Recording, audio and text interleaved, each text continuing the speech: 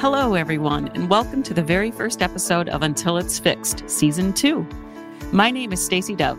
And I'm Callie Chamberlain. If you listened to Season 1, you know what Until It's Fixed is all about. We dig into healthcare's biggest challenges and look at what innovative people in the space are doing to address them. The biggest change this season is us. Last season, Susan Dentzer hosted, and this season, we're taking that baton and running with it. Before we begin, we should tell you a little about ourselves. I'm Stacy Dove, and I've worked in the hospital and healthcare industry for 20 years. At the moment, I'm focused on the customer experience at United Health Group and trying to make that better. I'm Callie Chamberlain. I help run the social responsibility team at Optum, and in my spare time, I'm a health equity advisor for the Minnesota Department of Health and a facilitator for the UN Refugee Agency. Last season, we covered a lot of ground with our guests, but there's more to talk about, from mental health and health management programs to collaborations that focus on the greater good. There's a lot to discuss here, rethinking how care is delivered, digital tools, and ways we can improve on historical inequities and inclusion and diversity. And I can't wait to talk about maternal health. That's right, you're a practicing doula. I am. Quick reminder to everyone listening, subscribe right now so you don't miss a single episode. And with that, ready to get started? Let's do it.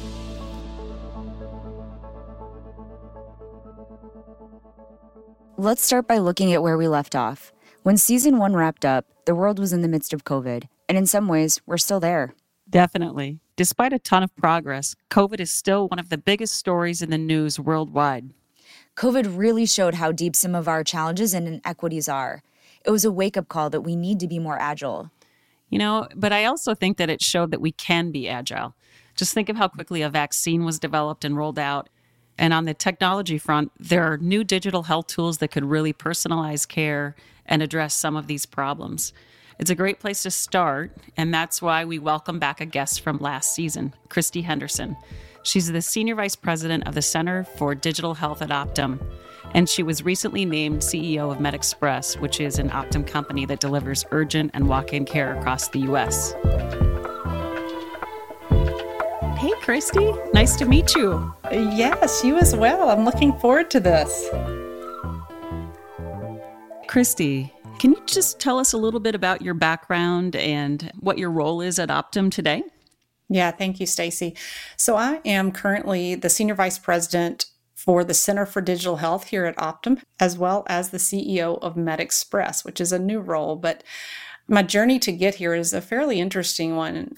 Started in healthcare as a nurse in emergency medicine, and then became a family nurse practitioner and acute care nurse practitioner, really out of a passion for trying to solve problems in healthcare. And I was practicing in rural areas, and so I saw where all the system was broken and started getting into telehealth back in the late 90s, in 1999 actually, and started using technology to be able to reach individuals where they were and address the barriers they had to healthcare. Fast forward, I've had several different roles working with Academic Medical Center, National Nonprofit Health System, most recently with Amazon as I was leading their clinical operations for Amazon Care, and now returned into the traditional health system here with United Health Group and Optum, leading digital health. Back in November of 2020, you talked about digital health and how the ability to reach rural communities, et cetera, has really expanded through digital health. And so I'm just wondering, since that time, what has really changed from the fall of 2020 until now? Have you seen some significant changes in that industry? So the pandemic, as horrific as that was, one of the silver linings that came out of that was our awareness of the capabilities of what digital health tools could do for us in our healthcare delivery system. So many had used telehealth before the pandemic, but it was really a novelty. It was thought of as a video visit for minor illnesses, or if you were in an academic medical center, you would use it for access to a super subspecialty that was hard to get access to, like neurologist. I would say that what's changed is not so much in the telehealth industry, but more so in just the world as we've reopened. And so people are going back to get some of the care that they had delayed or deferred during the pandemic. And so before, the only option people had that they felt safe with was telehealth. So it was this huge surge last year. And so you're seeing a stabilization and a return of some in-clinic visits that are needed. And so I think it's really about our go-forward strategy of how we blend the two and have a hybrid model of care moving forward. How should we really incorporate this and think about the healthcare delivery model differently? What should we use their brick and mortar space for? What should we use digital health tools for? And how do we build a new model of care that's a hybrid model of care so that we can improve convenience and access, meet individuals' preferences, as well as maintain quality of care? Right. And speaking of, if you could just talk a little bit about your expanded role. You are now CEO of MedExpress. And can you talk a little bit about how bringing that into kind of this ecosystem of care can also help with access? Well, MedExpress is really about care in your neighborhood. It's about convenience. And so is virtual care. It's about access and convenience. And so when you blend the two together, as well as their really robust employer offering where they have on-site clinics in the workplace, the combination of on-site clinics, in-clinic neighborhood clinics, as well as virtual, starts getting exactly what I was just talking about, which is a multimodal strategy to really provide options to people to meet their needs when and where they need it.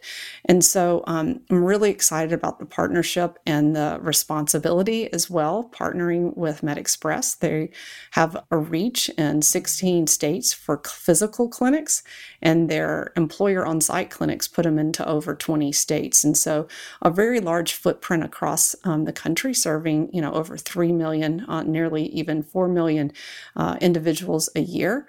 So with that, along with our now new 50-state virtual medical group that MedExpress staffs, we have the ability to really make a difference in the health of individuals across the country. And today, is MedExpress participating in virtual care as well as in person? They are. They really have been doing that for quite some time. And of course, last year it skyrocketed just like everybody else's did. But when I talk about the Center for Digital Health and Optum Virtual Care, that is powered by MedExpress. Those providers that are used to providing convenient, excellent, great care fast has been MedExpress this whole time. So the partnership really makes a lot of sense and is one that both sides are really excited about seeing where we can go next. So a question for you around telehealth virtual care. Mental health is a great example. My own children have taken advantage of virtual mental health, therapy, et cetera. And so do you see that, or are there other specific conditions or disease management that you see as benefiting the most from telehealth? I would say that there's not any place where we can't use technology to improve engagement, adoption, and improve health. And I think that's really important because so many people think of telehealth as a video visit for minor illnesses. And I would say that digital health tools help us from the very beginning when we're searching for care and trying to look for self-care treatment options, all the way over to where chronic disease management or even a specialty telehealth visit. There really is something across the entire spectrum where we can improve health. So when it comes to the virtual care visits, how do we coordinate different specialties or different providers to ensure that they too are talking, let's say they're not in the same EMR, they're within different health systems. How do you see that connection being made? Okay, so this is the real meat of the challenge with healthcare in general. So it's not different virtual as it is in person. That challenge exists today with brick and mortar, sharing information, making sure there's good continuity of care and handoffs between teams so that we aren't duplicating tests. That's hard. So virtual, there's a couple actually things that can be done in maybe a little bit easier than in the brick and mortar because we can connect over video from miles apart, states apart, and share information. And we can bring people into the same virtual room that we couldn't because in a clinic because we're not in the same location. So I can have integrated care with behavioral health, medical specialty, all of those all in one room with a patient, their caregiver, and even a translator if I wanted to. You just can't do that in a physical location. So let me speak to it in that sense. The data exchange and how we coordinate across there, a couple of things that I think are incredibly important. One is online scheduling tools that allow us to see availability of providers across different settings and different EMRs. That's one. The second is navigation tools that help us to route and help guide people to high value care for the services that they need. The last piece is the technology that allows us to bring people together into a virtual room and care for somebody in whole person health. And so all of those combined are really a big challenge in data sharing. So an enterprise data strategy to be able to have information that you need at the tips of your fingers when you're taking care of an individual is important. And so we've got a whole strategy around that. But it really is around being in a video visit, just like all of us are doing in so many different ways in work and school and everything else today. We can pull information from lots of different places and expose that to the healthcare provider as they're taking care of an individual, pulling from claims data, pulling from electronic medical records from different places, and exposing that. So it's not easy to be done, but it is something that's necessary for us to have that good continuity of care. But in a virtual space and in a network that we're building, like we're describing here, it's actually easier. That totally makes sense. So how far along do you think we are along that journey? Well, where I want to go and where we are two different things. So I'm super excited about where we can go. But I'll tell you, we're going to go at the speed of trust. And that means trust with our patients, trust with our clinicians, and we've got to build that trust. And so the technology is here for us to do so much. But consumers, our patients, our members that we're taking care of have to understand this, have to know who's on the other side of the camera. And we've got work to do there. We've got to get the tools in place that make it easy for our clinicians to see just as easy to see somebody in a virtual clinic versus a physical clinic. And so we still have work to do to mature our offering. Where we are, we've made great progress just in the last year. Thanks to the pandemic, we all were forced into it, whether we wanted to or not. And so that's accelerated us. But digital health and value-based care is not new to Optum. So we're building off of a very strong base and really just connecting systems and people in new ways. And this includes all types of digital health tools. So you heard me talk about telehealth visits or video visits, but there's a lot of work around asynchronous care. How can an individual send a video or information and let the healthcare provider get back to them at some time later in the day? Remote monitoring tools. How can we, instead of having people write down logs of their glucose levels or uploading information, how can we just have ambient monitoring in the home? How can we use voice recognition and other AI tools to start identifying early symptoms of depression or dementia without having to fill out forms or questionnaires? The potentials are vast there. It's interesting to hear Christy talk about the potential for digital tools to expand access. That becomes especially important when we start talking about health equity, which is something I'm very passionate about. Like I mentioned at the top of the show, I'm a health equity commissioner for the Department of Health here in Minnesota, and I founded the New Leaders Council Twin Cities organization, which is a leadership and development program that's advancing equity across the state.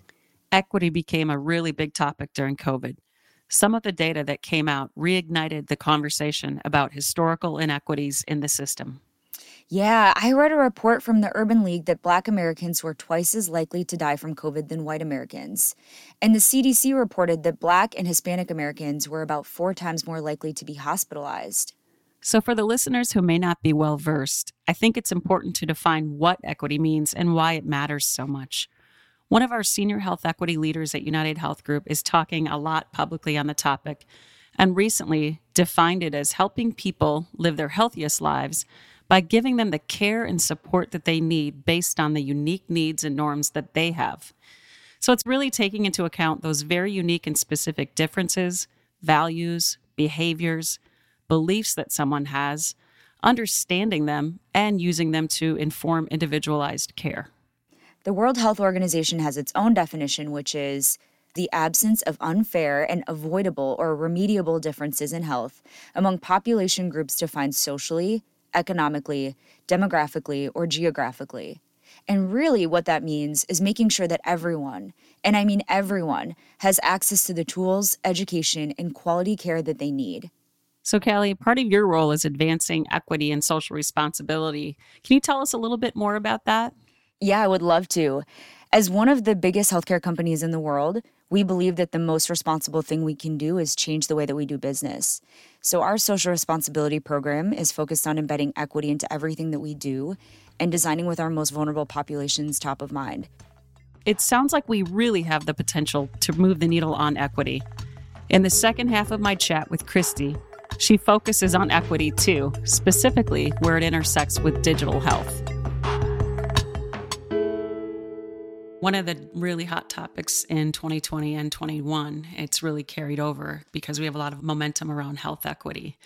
You know, we've had a lot of people come up with different definitions of health equity. So would love to kind of get your perspective on what is health equity, number one, and how does that intersection between digital health and health equity come together? Yeah, well, this is really an important topic. And I think that oftentimes there's two sides of the coin on how people look at telehealth when it comes to health equity. Is telehealth going to worsen inequity, or is it actually a solution for inequity? And what I really try to do is always stay focused on the needs of the individual. It's not that everybody needs the same kind of care, but what we want is the same equal access to the care that people need. And so what one individual needs for their diabetes versus another is incredibly important. So individualized care and access for all to get the care that they need. Telehealth allows another access point, and we can reach people that before had inability to access because of inequities and geographic disparities that existed, for example. It doesn't mean that we don't have places where broadband connectivity is a challenge or where people don't have access to smartphones to be able to do a telehealth visit. We need to advocate for improving broadband and connectivity across the country. But when we can't do that, strategic community partnerships to be able to have access points for individuals that may not have broadband at their home or their workplace is important. We need to think about those that don't have the technology, a smartphone or a laptop or a desktop. Are there community partners where we can have these access points for people to still be able to access healthcare through technology? We need to modernize our many regulations regarding healthcare delivery and who can deliver their healthcare specialty over telehealth. We've got healthcare providers, we have social workers, we have nurses, we have therapists, we have so many different individuals, and each of those have different governing bodies that determine what they can and can't do over telehealth. And then we need to make sure the incentives are aligned and reimbursement models are modernized and really recognize that this model of care is safe, delivers good quality care. And if we can get all of those pieces of the puzzle together, that truly would be a customer first, consumer first mindset. Absolutely. That's exactly right. This is not about the number of telehealth visits we do or the number of different digital health tools that are deployed. This is about healthcare outcomes. And we know using these tools allows us to connect more frequently, easier, and getting the engagement that we need. We got to stay focused on what our real goal is, which is health outcomes. Great. So this season, we are ending our interviews with the lightning round of questions. So the first is around what drives your passion for what you do? I love helping people. When I get to stay focused on the people and the challenges that they have in getting healthy and simplifying healthcare for them, it doesn't feel like work. That's my love. What is giving you hope right now? What is giving me hope is Optum as a whole, United Health Group, are really focused on the consumer. And we've really pulled across all lines of business, everybody to partner in building a healthcare delivery system that's focused on the consumer. And I have a lot of hope in the promise and the potential of what we're going to be able to do together. Did you have any aha moments or any further clarity during the pandemic or as a result of the pandemic? I did. I actually changed a job during the pandemic. One of the other things that I just love about healthcare is really building models that help everyone, that are serving the poor and vulnerable, that are serving everyone in all geographies and across all needs. And that's something I was missing where I was. I wanted to be in a healthcare delivery organization that was serving a much broader population and was really getting at the root cause of inequity and health disparities. And so my aha moment was I needed to come back into the traditional healthcare system. And so that led me to my position here at Optum. Thank you so much, Christy Henderson, for being our guest. And we appreciate all of your incredible knowledge and insight today. Absolutely. Thank you for having me. So the real takeaway here is that, yes, the system has a lot of problems, but a focus on equity and digital health can really make a difference. Absolutely. Building the system you and I and everyone listening wants and deserves starts with making it more equitable, so our friends, families, neighbors, everyone gets what they need. It actually reminds me of a video featuring Michael Curry, Senior Vice President and Chief Health Equity Officer at United Health Group. Here's a clip. Health inequities are not due to individual choice or random occurrence, but instead are a result of poverty, structural racism, and discrimination. These disparities cannot continue. During the pandemic, payers, providers, employers, and government came together to meet the need. COVID-19 was a year-long crisis, and our industry rose to the challenge to protect the health and lives within their communities. From remote monitoring to reimbursement, and from drive-through testing to telehealth, the industry became a champion of innovation and empathy. Health inequity is a risk as great as any other, but we have the tools, the partnerships, and the will to address it together.